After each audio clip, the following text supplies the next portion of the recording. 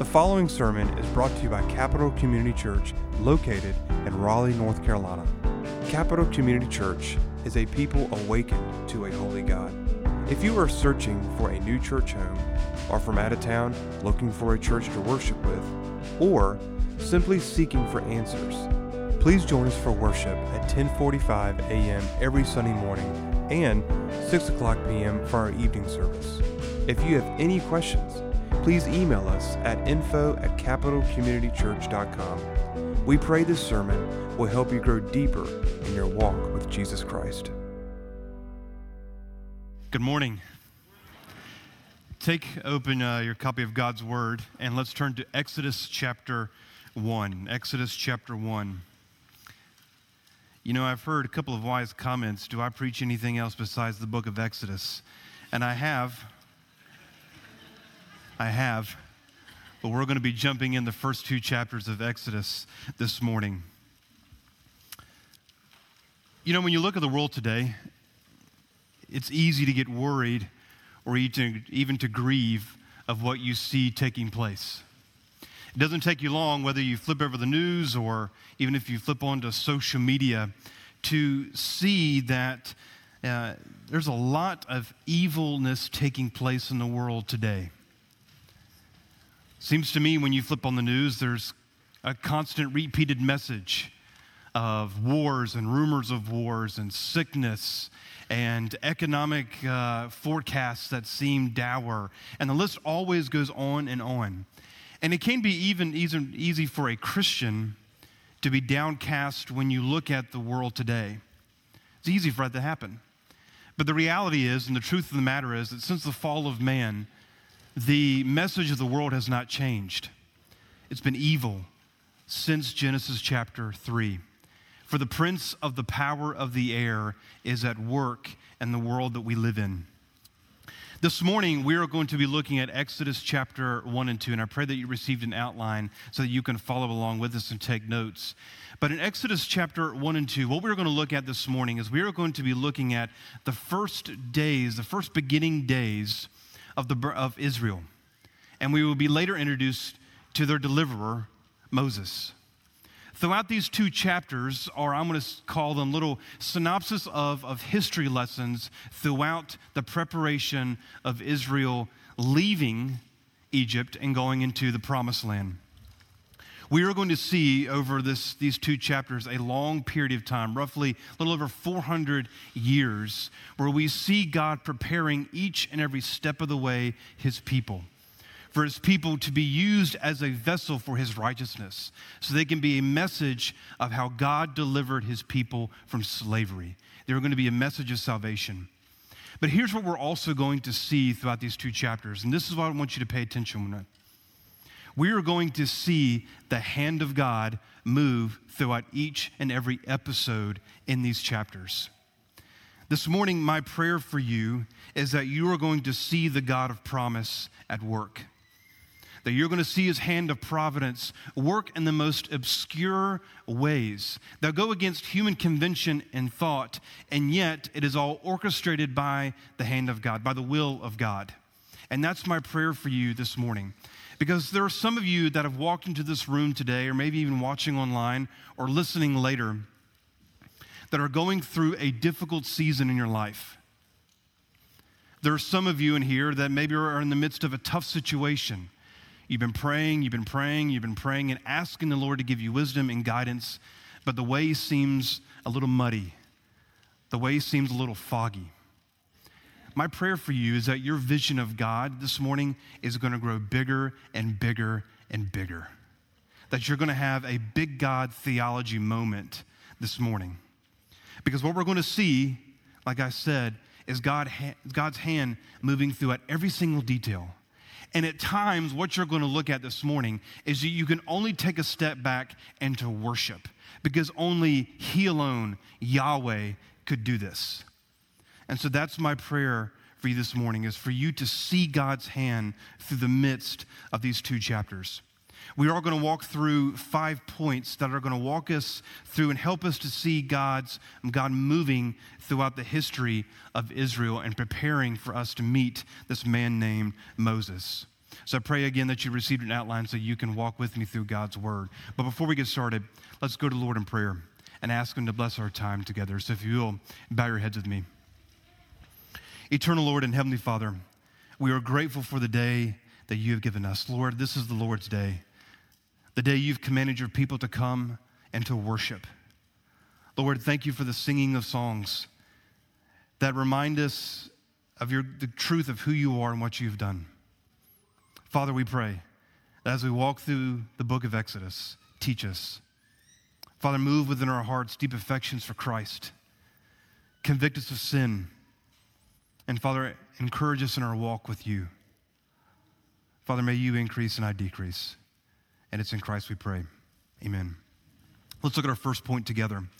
The promise fulfilled, the growth of a people. Look with me in Exodus chapter 1, verses 1 through 7. These are the names of the sons of Israel who came to Egypt with Jacob, each in his own household: Reuben, Simeon, Levi, and Judah, Issachar, Zebulun, Benjamin, Dan, and Naphtali, Gad, and Asher. All the descendants of Jacob were 70 persons. Joseph was already in Egypt, and then Joseph died, and all of his brothers and all the generation. But the people of Israel were fruitful and increased greatly. They multiplied and grew exceedingly strong, so that the land was filled with them.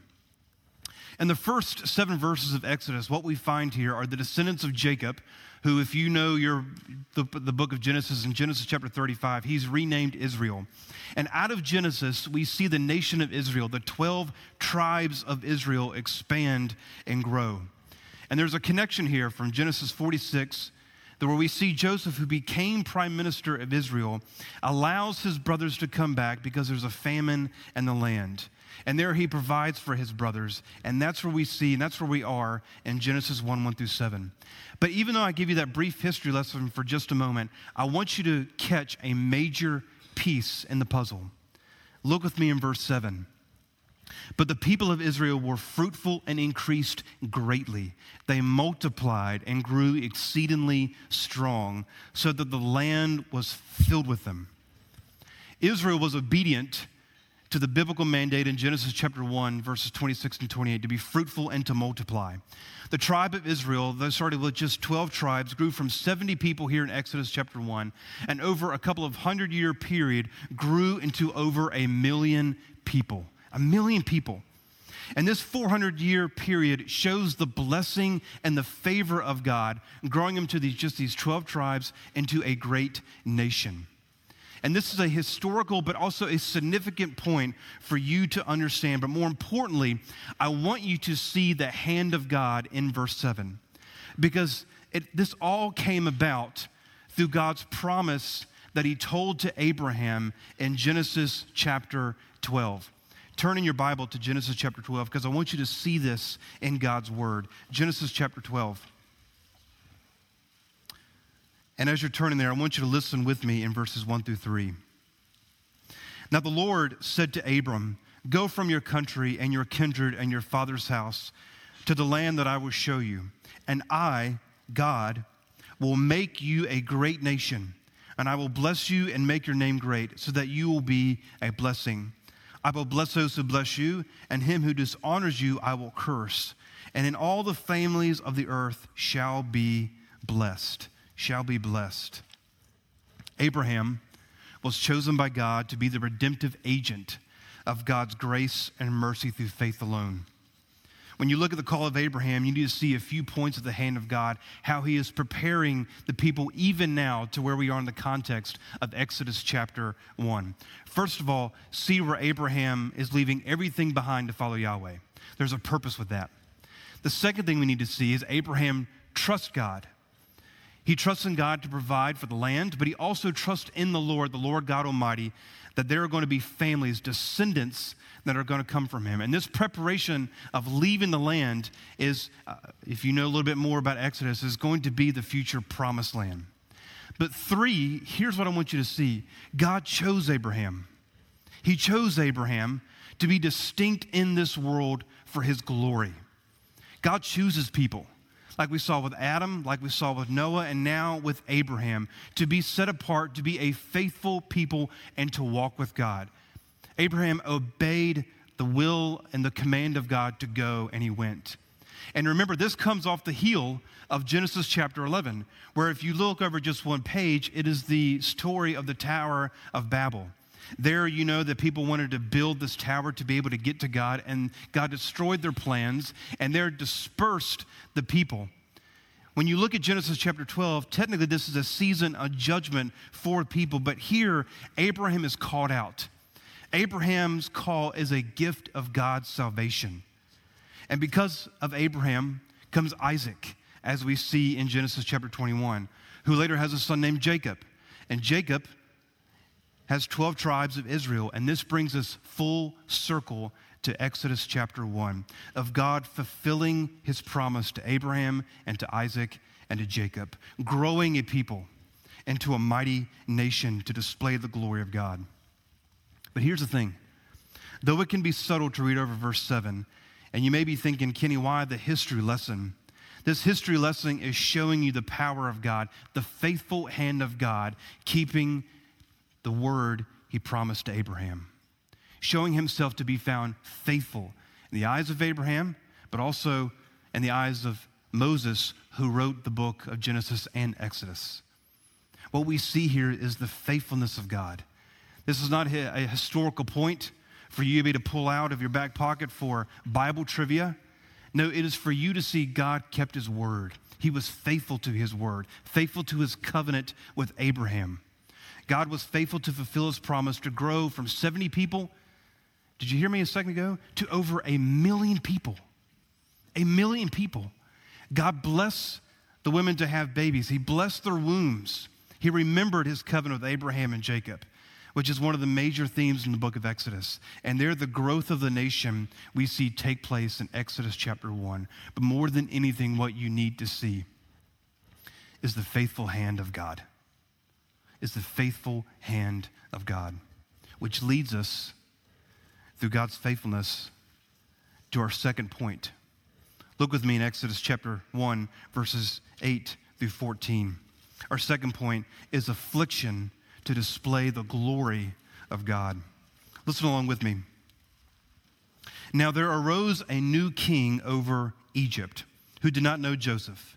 And he did to his people, and he said to his people, behold, the people of Israel are too many and too mighty for us. Come, let us deal shrewdly with them, lest they multiply, and if war breaks out, they join our enemies and fight against us and escape from the land. Therefore, they set taskmasters over them to afflict them with heavy burdens. But they built for Pharaoh store cities, Pithom and Ramses. Verse 12. But the more they oppressed, the more they multiplied, and the more they spread abroad. And the Egyptians were in dread of the people of Israel. So they ruthlessly made the people of Israel work as slaves, and made their lives bitter with hard service and mortar and brick and all kinds of work in the field. And all their work, they ruthlessly made them work as slaves. How do you see the faithful hand of God working in the life of his people? And here in verses 18 to 14, he puts them in slavery. How do you see God's faithfulness in this? Moses here is showing us, and again, another historical jump. He's writing over this transition period from Joseph there that we see from verses 7 to 8. And a change of power is taking place. There's a new Pharaoh in town, and Pharaoh saw a problem. He saw a problem. As the people increased, Pharaoh began to put Israel under hard conditions. He began to make them build cities. He treated them harshly. They became slaves. Israel is in trouble when you read the first half of verses 8 through 14. And you have to ask the question, how could this be? Was this a part of God's plan? Yes, it was. Again, I invite you to turn back to Genesis chapter 15, just a couple of pages over from Genesis chapter 12. Let's go back to Genesis 15.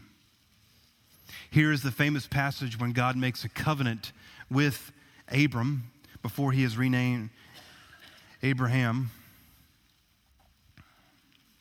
Look with me in verses 1 through 3. After these things, the word of the Lord came to Abram in a vision. Fear not, Abram. I am your shield. Your reward shall be very great. But Abram said, O Lord, what will you give me? For I continue childless, and the heir of my house is Eleazar of Damascus. And Abram said, Behold, you have given me no offspring, and a member of my household will be my heir. And behold, the word of the Lord came to him. This man shall not be your heir. Your very own son shall be your heir. And he brought him outside and said, Look at the heaven, toward heaven, and the number of the stars. If you are able to number them, then he said to them, So shall your offspring be. And he believed the Lord, and it counted to him as righteousness. Look with me down in verse 12. And the sun was going down. A deep sleep fell on Abram. And behold, a dreadful and great darkness fell upon him. Then the Lord said to Abram, Know for certain that your offspring will be sojourners in a land that is not theirs. And there will be servants there, and they will be afflicted for 400 years. But I will bring the judgment on the nation, and they will serve. And afterward they shall come out with great possessions. So there it is. Interesting turn of events. We see blessing was going to come out of Abram. We see that he is going to have an heir, and then we know that to be Isaac, and more will come out of Isaac. Again, we go back to Exodus 1 to see the tribe of Israel grow. But here we see Israel is going to face serious turmoil. Serious turmoil. But I want you to see the connections here from Genesis chapter 15 into Exodus 1. And I want you to write these down in your outline. First of all, what you see in Exodus chapter 1, verse 11, and there in Genesis chapter 15, verse 13, you see the word affliction. They're the same words in the Hebrew. The affliction that Moses is writing about is slavery. And what we find here is an interesting word picture starting in verses 7 through 11 in Genesis chapter 15, where you see that that Abraham is commanded to split these animals in half, and there you see a smoking pot go in between them. But what you find is that there were birds that come down on the carcasses, and Abram drove them away. Interesting thing that Moses writes there. But what we see is that those birds are a word picture, are an example to us that is going to be the affliction. It's an example and a picture of Egypt being the taskmaster over Israel. It's a word picture there of affliction going to take place. Jesus actually uses it in Matthew chapter 24 when he's describing the end times, when he says, wherever there's a carcass, there the vultures will gather. It's the same idea of the birds of the prey coming down. The second thing you need to see in verses 8 through 14, and you can feel it, is that there's this pregnant feeling there that something must give. Something has to happen. And Moses, and you, the reader, know that God is the only solution for the problem.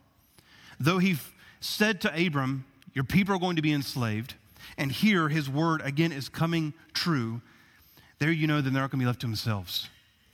They're not standing there helpless. You can see God's faithfulness even in the midst. Even though God's name is not mentioned in 8 through 14, there you know he's not absent. He's not absent in this, again, this historical part in the story of Israel. He is going to deliver his people, and you can see it. And in 3, what you need to see flat out, plain as can be, what Pharaoh has done is sin. Is sin. The evil within his heart, he saw a problem. And so he took matters into his own hand, and he enslaved the people of Israel. Yes, God had an eternal purpose, and this is one of the many building steps that God is going to use for Israel to display the glory of God and to be a vessel for the salvation of the Lord. And though this is a hard building block to read through, nonetheless, God ordained it to be. God ordained it to be. But here's the reality, an application right before our very eyes. Pharaoh does something that you and me, the Christian, is tempted to do. When a problem arises in your own life, do you try to do what Pharaoh does? And you try to maneuver it, manipulate it, massage it in a way so that you can try to wrestle with it and try to take care of it, control it according to your own human convention and terms? It's a question to ask yourself. Instead of bringing it to God, the situation that you may be in, do you try to do what Pharaoh does, and you take matters into your own hands?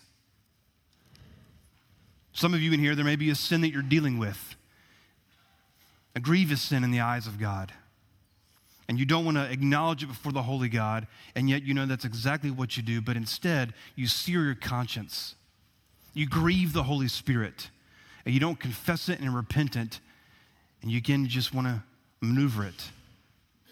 Put it in a place, in a position where you can easily get along with it, and it becomes everyday life for you of walking in sin. Ladies and gentlemen, do not be like Pharaoh. Because if you are not bringing your anxieties, your issues, even if you are struggling in sin to God, you are on a solo ride of destruction. You are. It's going to unfold right before your very own eyes. So you have to repent. You have to flee these things, as Paul tells to Timothy. Run to his word, pray, and fear the Lord and not man. Because that's what we see in our very next point. Look with me in our third point, that the fear of the Lord is what God desires for man. Look with me now in verses 15 through 22. Interesting way Moses writes this. Look what he writes. Then the king of Egypt said to the Hebrew midwives, one of whom his name was Shiphrah and the other Puah, and when you serve as a midwife to the Hebrew women, see them on the birth stool. If it is a son, you shall kill him. But if it is a daughter, she shall live. But the midwives, here it is, feared God, and did not do as the king of Egypt commanded them, but let the male children live. So the king of Egypt called the midwives and said to them, why have you done this? And let the male children live. And the midwives said to Pharaoh, because the Hebrew women are not like the Egyptian women, and they are vigorous and give birth before the midwife comes to them. So God dealt well with the midwives, and the people multiplied and grew very strong. There it is, God's faithfulness, right there in verse 20. Because the midwives feared God. Again, there it is, mentioned twice. He gave them families. And then Pharaoh commanded all of his people, every son that is born to the Hebrews, you shall cast into the Nile, but you shall let every daughter live. When you have a core set of convictions, it's very hard for you to compromise, isn't it? It is. Recently, I was watching on Netflix the movie The Darkest Hour, the story about Winston Churchill. And I love Churchill. I love how he's a man of conviction. But if you know about that movie, it's the time when he became prime minister during the World War II. And there, what you find in that movie is that Churchill was a convictional man. Even people in his own war cabinet were trying to get him to make peace with Germany, to compromise. But if you know your history, or even if you've seen the movie before, you know that he didn't buckle an inch. And that is what we see here with these midwives. They had conviction. They have the fear of the Lord, and they did not obey Pharaoh's edict by killing male Hebrew children. What Pharaoh is trying to do is to stop a future army from being built. That's what we see here. These males one day can fight. And so what he's trying to do is thwart what they can possibly do. And so he stops it. And he approves of the killing of these infant babies. And what a horrible degree that he put out. What a horrible sin that he puts out for these midwives to do. You do not need to take verses 15 and 16 lightly. What you need to know is Pharaoh is anti-God. He's a slave to sin. And he is trying to crush God's blessing of the being fruitful and multiply. He's trying to crush the promise God had with Abraham that descendants will come from him, as numerous as stars in the sky. He thinks he's fixing his own problem, but in fact, he's just being a tool for God to display his glory, as we will see later in the book of Exodus. But ladies and gentlemen, quite frankly, though we see the destruction of life here in verses 15 through 22, we see it even today in 2024. Satan has used many strategies to destroy life, and it's the same thing we can even find today with the abortion movement, the pro-choice movement, if whatever you want to call it. But at the end of the day, It is killing innocent life. You look at the advocates out there of the pro-choice abortion movement, their conscience has been eroded away. And ladies and gentlemen, it's the same thing we find here, what Pharaoh is doing. Recently, I was on social media and saw this pro-life supporter protesting and praying outside an abortion clinic. And it was fascinating. The doctor of that clinic came out to talk to him. And you could see his face was even contorted a little bit. And you could even hear in his voice that there was an erosion of morality. His very own voice. It was sadistic. And that's what we find here in Pharaoh's command to kill innocent lives. Jesus in John 8:34 says, everyone who sins is a slave to sin. And ladies and gentlemen, Satan is going to use everything in his arsenal to destroy life. He is. But the same application can be said that he's going to do everything in his arsenal and everything in his power to destroy the Christian witness and character. One commentator rightly said this: Pharaoh had two strategies for preventing God's people from growing and being a blessing: slavery and death. And these are the same weapons Satan uses when he tries to destroy a human being and even a Christian. So how can we keep watch? How can we keep guard?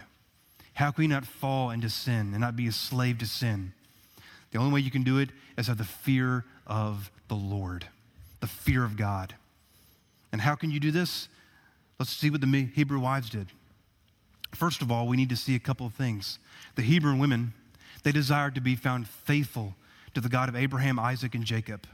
Though the law was not given yet, that doesn't come until Exodus chapter 20, they feared God, and they feared what God would do to them, not in the life that they are currently living, but in the life to come. They were fearful, like Jesus said in Matthew chapter 28, when he said, "And do not fear those who kill the body but cannot kill the soul. Rather, fear him who can destroy both soul and body in hell." They feared the God of Abraham, Isaac, and Jacob. They feared Yahweh. That's who they fear. The same fear that Shadrach, Meshach, and Abednego had. The same fear that Daniel had. And not obeying the king's edict, but continuing to pray. Remember the apostles in Acts chapter 5? They're in front of the Jerusalem council and they were told, quit preaching the gospel. Remember what they said? We must obey God rather than men. And that is what we need more than anything in this world today from fellow brothers and sisters in Christ. And you can look even in our own recent history of the last couple of decades, men like Dietrich Bonhoeffer who stood up against the Nazi regime and would not back down. Or look even during the English Reformation, men like Thomas Cranmer and Hugh Latimer and Nicholas Ridley, who even their standing for the truth of God's word and who he is and what he has done is memorialized on the campus of Oxford. Their plaque says, "To the glory and the grateful commemoration of his servants, who near the spot, near their bodies to be burned, being witness to the sacred truths to which they affirmed and maintained against the heirs of the Church of Rome, and in rejoicing to them that it was not only given, not only to believe in Christ, but also for the sake of Christ." That's what we need in this day and age. So how does one fear God? And how does one fear the Lord? Write these down with me. Number one, the fear of the Lord can only come by the knowledge, through the knowledge of the Holy One. It has to come through knowledge. The first step to do this is through saving faith. You cannot, because our minds are depraved and that we are not seeking after God if you are not a believer, your heart does not want to know God. We see that in Romans chapter 3. All fall short of the glory of God. But what we know in this first point here is that we have to come to saving faith in Jesus Christ as Lord and Savior. And when we believe in Jesus Christ, our heart is transformed from a heart of stone to flesh. And the old is put off and the new begins. And our heart is being renewed by the power of the Holy Spirit. And that's where we start with our knowledge of the Holy One. And that begins our walk with the fear of the Lord. But when you think about the fear of the Lord, so often fear, when you think about it, it's in a negative sense, or a negative connotation always goes with it. When we think of fear today, it's always going to be intertwined with anxiety or worry. But that's not what the Bible says. It is a reverent fear, a humble and holy fear before God. The second thing we need to see is that when the knowledge of the holy takes place, the fear of the Lord then is going to give you wisdom. As it says in Proverbs 9:10, that the fear of the Lord is the beginning of wisdom. And what is wisdom? It is seeing everything through the lens of who God is and what he has done. That is the fear of the Lord. And this is what is needed more now than ever. Because in the third thing, what flows out of wisdom is the fear of the Lord is obedience to his word. Is obedience to his word. Reading it is a good and godly thing, but obeying it is what is required of the Christian. Being obedient to God's word. Because the more you obey, the more you're walking in righteousness, the more you are being sanctified by the power of God's word, the power of his Spirit.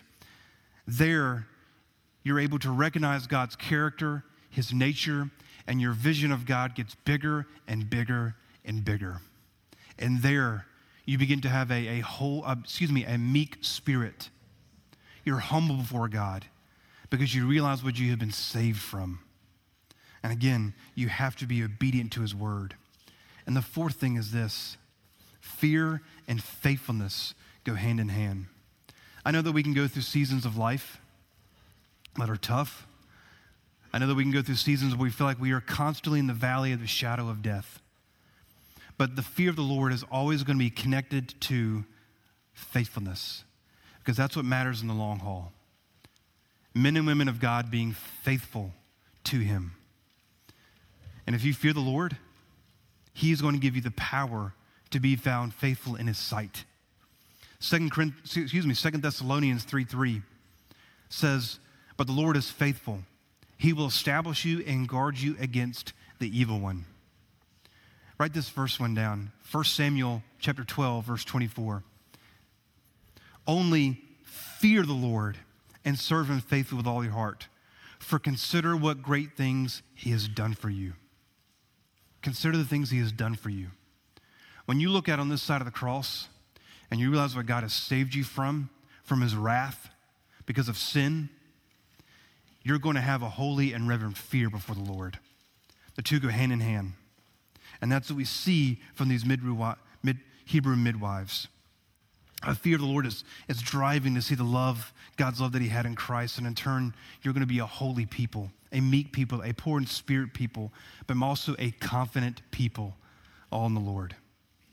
Isaiah chapter 8, verses 11 through 13 says, "For the Lord spoke to me thus with his strong hand upon me and warned me not to walk in the way of this people, saying, do not call conspiracy all that the people call conspiracy, and do not fear what they fear, nor be in dread of them. But the Lord of hosts, him you shall honor as holy. Let him be your fear. Let him be your dread." That's what we see is required of the Christian. The question to ask is, do you fear God? Do you desire to obey his word? When you begin to be put in a hard place, a lot of times fear begins to rise up within your heart. And a lot of times, what those fears do is it shows where our affections lie, where our allegiances are being placed. Do you fear God? Is your heart toward God cold? Where are you storing up treasures? In earth or in heaven? As Jesus says in Matthew chapter 6. And this is a serious question you need to ask, not for my sake, but for yours, as you were seeking to please the Lord and honor him with your life. So do you fear God? Because the fear of God is required of man. Look with me in our fourth point. Look with me in Exodus chapter 2. as we continue to see the fear of the Lord now move into our introduction into a man named Moses. Look how important, our fourth point, that God provides the Redeemer. Look with me starting in verse 1. Now a man from the house of Levi went and took as his wife a Levite woman. The woman conceived and bore a son. And when she saw that he was a fine child, she hid him for 3 months. And when she could hide him no longer, she took for him a basket made of bulrushes and daubed it with bitumen and pitch. She put the child in it and placed it among the reeds by the riverbank. And his sister stood at a distance to know what would be done to him. Now the daughter of Pharaoh came down to bathe at the river. While her young women walked beside the river, she saw the basket among the reeds. And she sent her servant woman, and she took it, and she opened it, and she saw the child. And behold, the baby was crying. She took pity on him and said, "This is the one of the Hebrews' children." And then his sister, Moses' sister, said to Pharaoh's daughter, "Shall I go and call a nurse from the Hebrew women to nurse the child for you?" And Pharaoh's daughter said to her, "Go." So the girl went and called the child's mother. And Pharaoh's daughter said to her, "Take this child away and nurse him for me, and I will give you your wages." So the woman took him and took the child, and she nursed him. What an amazing account to read in Exodus chapter 2. It's amazing to see how in God's word, how specific he is, isn't it? Just absolutely blows me away when you look at our first point, to see what he writes in here. Think about it in the context of Scripture, how detailed our Lord is. Even if you go further into the book of Exodus, when you see God giving the law to Israel, it is amazing to see, for example, even the ceremonial laws, how everything is written down precisely so that the people can worship the Lord through the sacrifices. Even when you look at the building and the construction of the temple, to the fabric, to the gold rings that are going to be placed on the fabric, everything is to be put in its exact place. Even when you look at Noah, for example, he needed everything for the ark, down to the dimensions of what was going to be built. And God provided it there. God provided it there. And that's what we see here in Exodus chapter 2, verses 1 through 22. Moses, as he's writing this, is pointing out these details, this providence of God and these first days on this earth. It's amazing to write and to see this. Look with me in verses 1 and 2. I want you to catch this detail. Now a man from the house of Levi went and took as his wife a Levite woman, and she conceived and she bore a son. Let me stop there. Moses is descended from the Levites.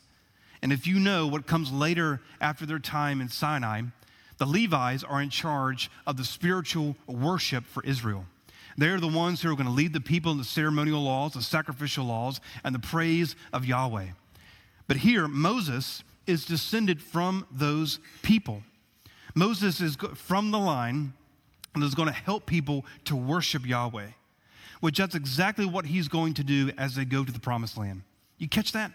He is going to be an intercessor, a mediator between Israel and God. And here we see that he is descended from that line. It is amazing how Moses wrote the detail to reveal that to us there in the house of Levi. How God chose Moses before the foundation of the world to have his parents come and to be descended from the Levites. And there they are going to be a people, a priesthood of people, to lead others to the Lord. It's amazing how precise he is. And the point can even be made for you to see how God chose you if you are a believer, the elect people of God before the foundation of the world. For you to see how through God's choosing a specific house of Levi, a specific woman whose name is Jochebed, and his father, to conceive and to bore a son. This is not by chance. This is not an episode of The Love Boat. This is an actual, it's pretty funny. Get it? With the ark and putting the baby in the basket. Anyway, I thought it was funny. I'm praying for you in the new year. But here we see God's hand of provision. The second thing we need to see is that Moses' mother, like I said, her name was Jochebed. She feared God.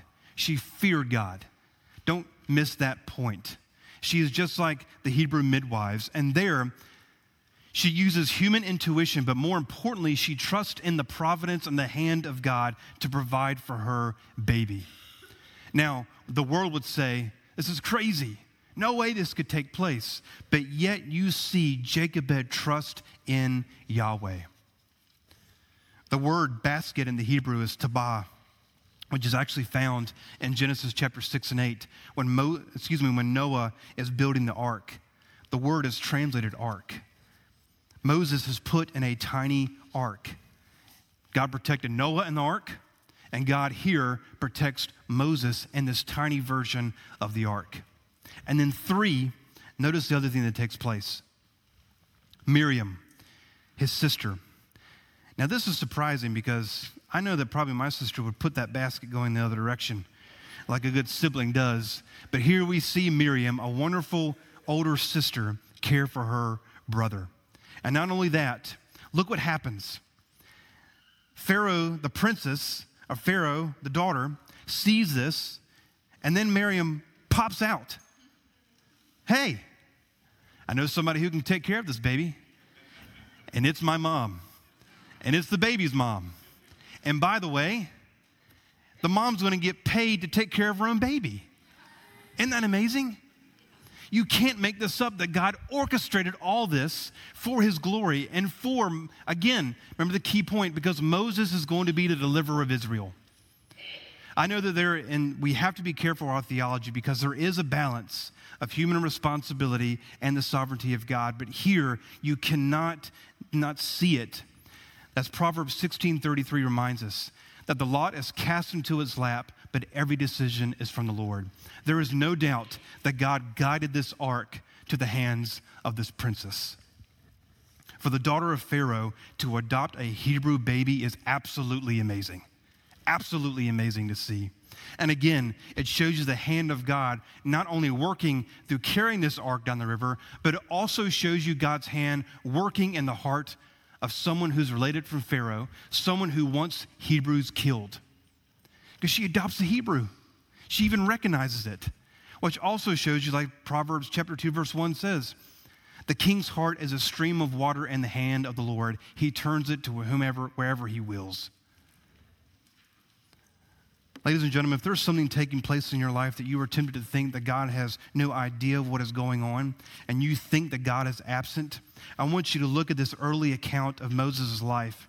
And this should be a conviction for you to be convicted of sin, for you to see that God is not absent. He is active then and now in your life. But it also should be an encouraging word to you. The God working in the most unconventional human ways against human faculties to be able to provide for Israel. God is working even now in your life for his name to be glorified and for your good. There's some of you who have been praying for something for many years, and you feel like you're just in a season of drought. Keep on. There are some of you who are in a difficult situation, maybe with a family member or friend. Keep on. Because as John Piper said, every day in every circumstance, God is always doing 10,000 things in your life, but you might be aware of only 3 of them. Though the path of life doesn't make sense, do not fear. Be obedient to God, fear him, because he is orchestrating his divine will to bring himself glory and again for your good. Because look with me in verses 11 to 21. Moses does another transition period, and here we see that he's grown up in verse 11. And he goes out, and there he looked on the burdens of his Egyptian brethren. And there something happens. He commits murder. He strikes an Egyptian and tries to hide him. And there he goes out the next day, and even the Hebrews who knew what happened even call him out. They grumble and says, "Who made you a prince and a judge over us?" And there we see in verse 14 through 15, he flees. He leaves Egypt. The details that unfold for us as Moses is getting older is something, again, not for us to easily pass over. Moses now identifies for the Hebrew people. He sees the sufferings of his people, and there he commits murder, and his life is now identified with the Hebrews. God has been working in his heart. Stephen in Acts chapter 7 even references this specific timeline in the life of Moses, of God preparing Moses to even be the Redeemer. In Hebrews chapter 11, you don't have to flip there, but you can write this down. In Hebrews chapter 11, verses 23 through 28, the writer of Hebrews even talks about this specific season that Moses was in. He considered the reproach of Christ there in verse 26 greater than the wealth of the treasures of Egypt, for he was looking to the reward. God was preparing the way of salvation. And even though Moses committed an egregious act, God was working in his life so that he would be prepared to be the deliverer. All things were working. And even think about it. Even when Israel grumbled, like they did here, it's preparing him for a time when future Israelites are going to grumble at him when they were on the way to the promised land. And all of this are a preparation for him to lead Israel. And ladies and gentlemen, the same can be said for you. God uses what you think are the most obscure circumstances in your life that are shaping you and sanctifying you so that you can glorify God with the life that he has given you. Think about it. All of us in this room can replay, go back on the tape, and think about, wow, I can't believe that happened to me. Yet, and somehow, in some way, God has used that to sanctify you and to grow you. And so that you can use that as a way to minister to others in the Christian life. 12 years ago, last Sunday, my sister took her own life. No one in my family knew it. We had no idea what was going on in my sister's heart. But I'm going to be transparent with you. Though it breaks my heart even to think about it now, yet God used it so that I can minister to you.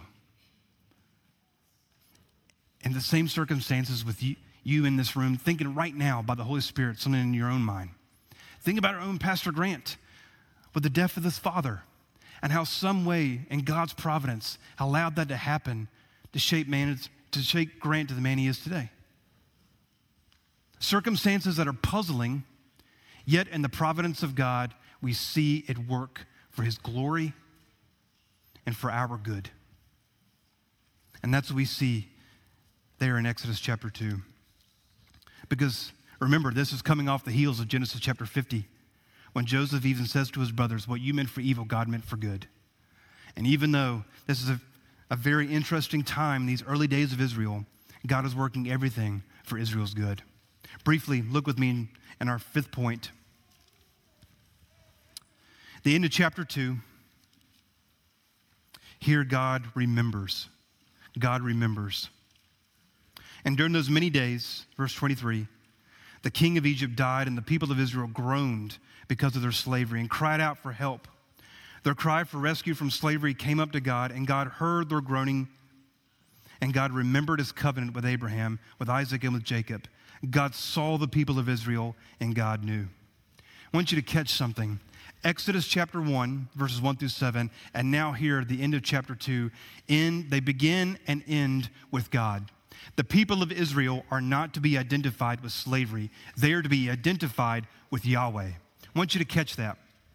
And hear what we see at the end of chapter 2. And I want you to see how God, with 4 verbs, encapsulates what's about to take place, and for you to see his faithful hand working in the life of Israel.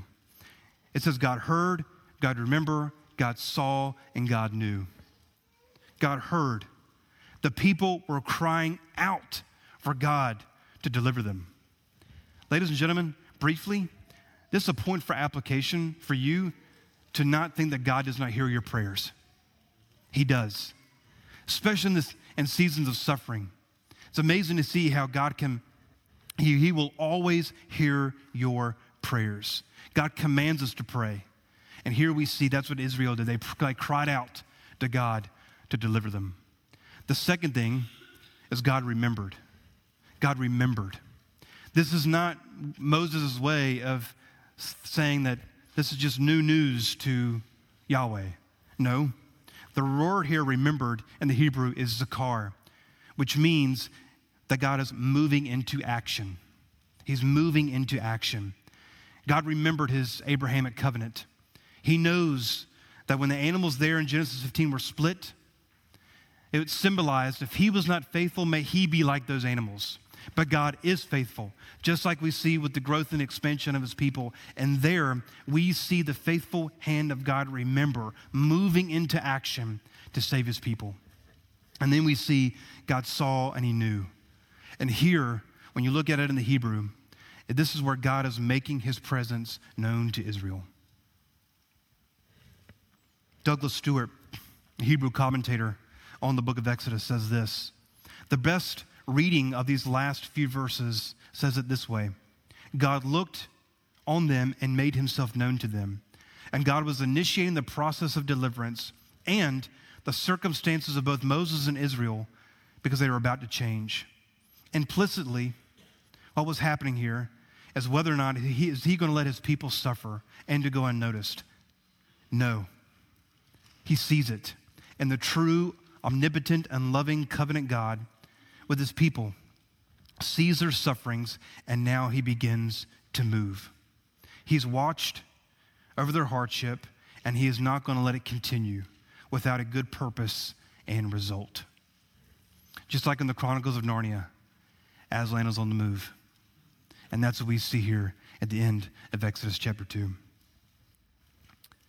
As we close and end our time, Exodus chapter 1 and 2 provides for us a timeline of over a couple of hundred years that what we see is the hand of God working in the life of Israel. We see even with Pharaoh, of him being a tool of God.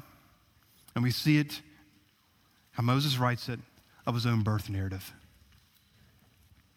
The hand of God is always at work. And we see it here in the book of Exodus.